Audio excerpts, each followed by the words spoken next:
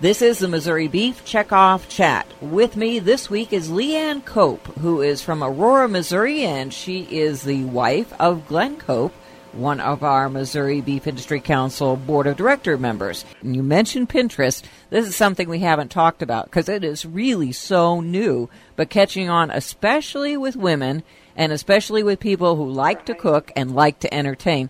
Are you involved in Pinterest? Yeah, I do. I do some pinning. I like to follow quick and easy recipes that I can, go home after school. I teach school and go home after school and put together for my family, or little craft ideas or things like that. I personally have a blog, and I've posted things on my blog with the idea that I would link it to Pinterest in hopes of getting people to come to my blog.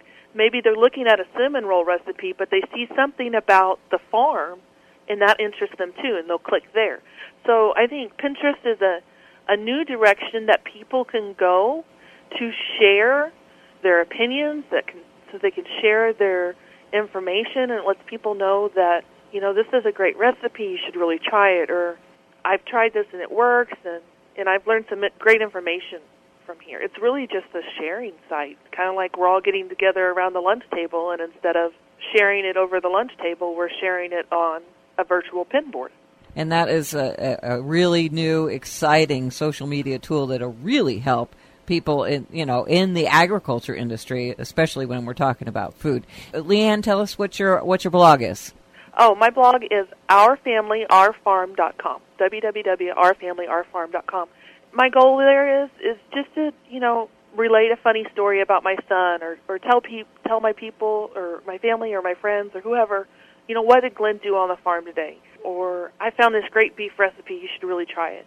And it's really kind of to just make personable what seems so distant from everybody. With so many people 3 to 5 generations away from that farm, what we do as beef producers seems foreign. So if they understand that, snow, why it's great to play in, can be troublesome when I'm trying to feed my cows and take care of my cattle. So it kind of bridges. My goal is to kind of bridge that gap a little bit.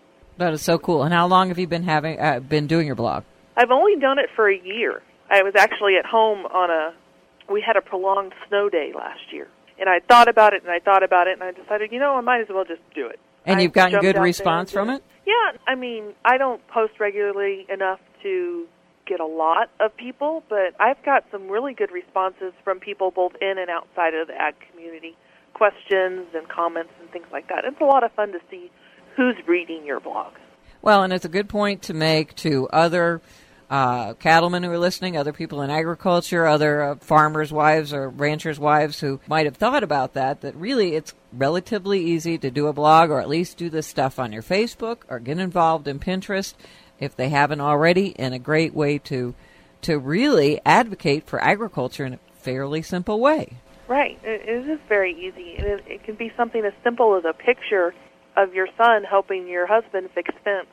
And you could talk about how important it is that, your son is learning these jobs and these responsibilities, and you tie it to an issue such as the DOL labor laws.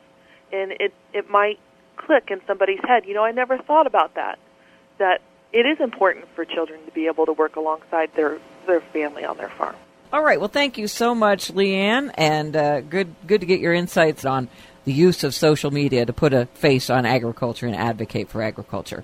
That's our Missouri Beef Checkoff Chat for this week. I'm Cindy Zimmerman.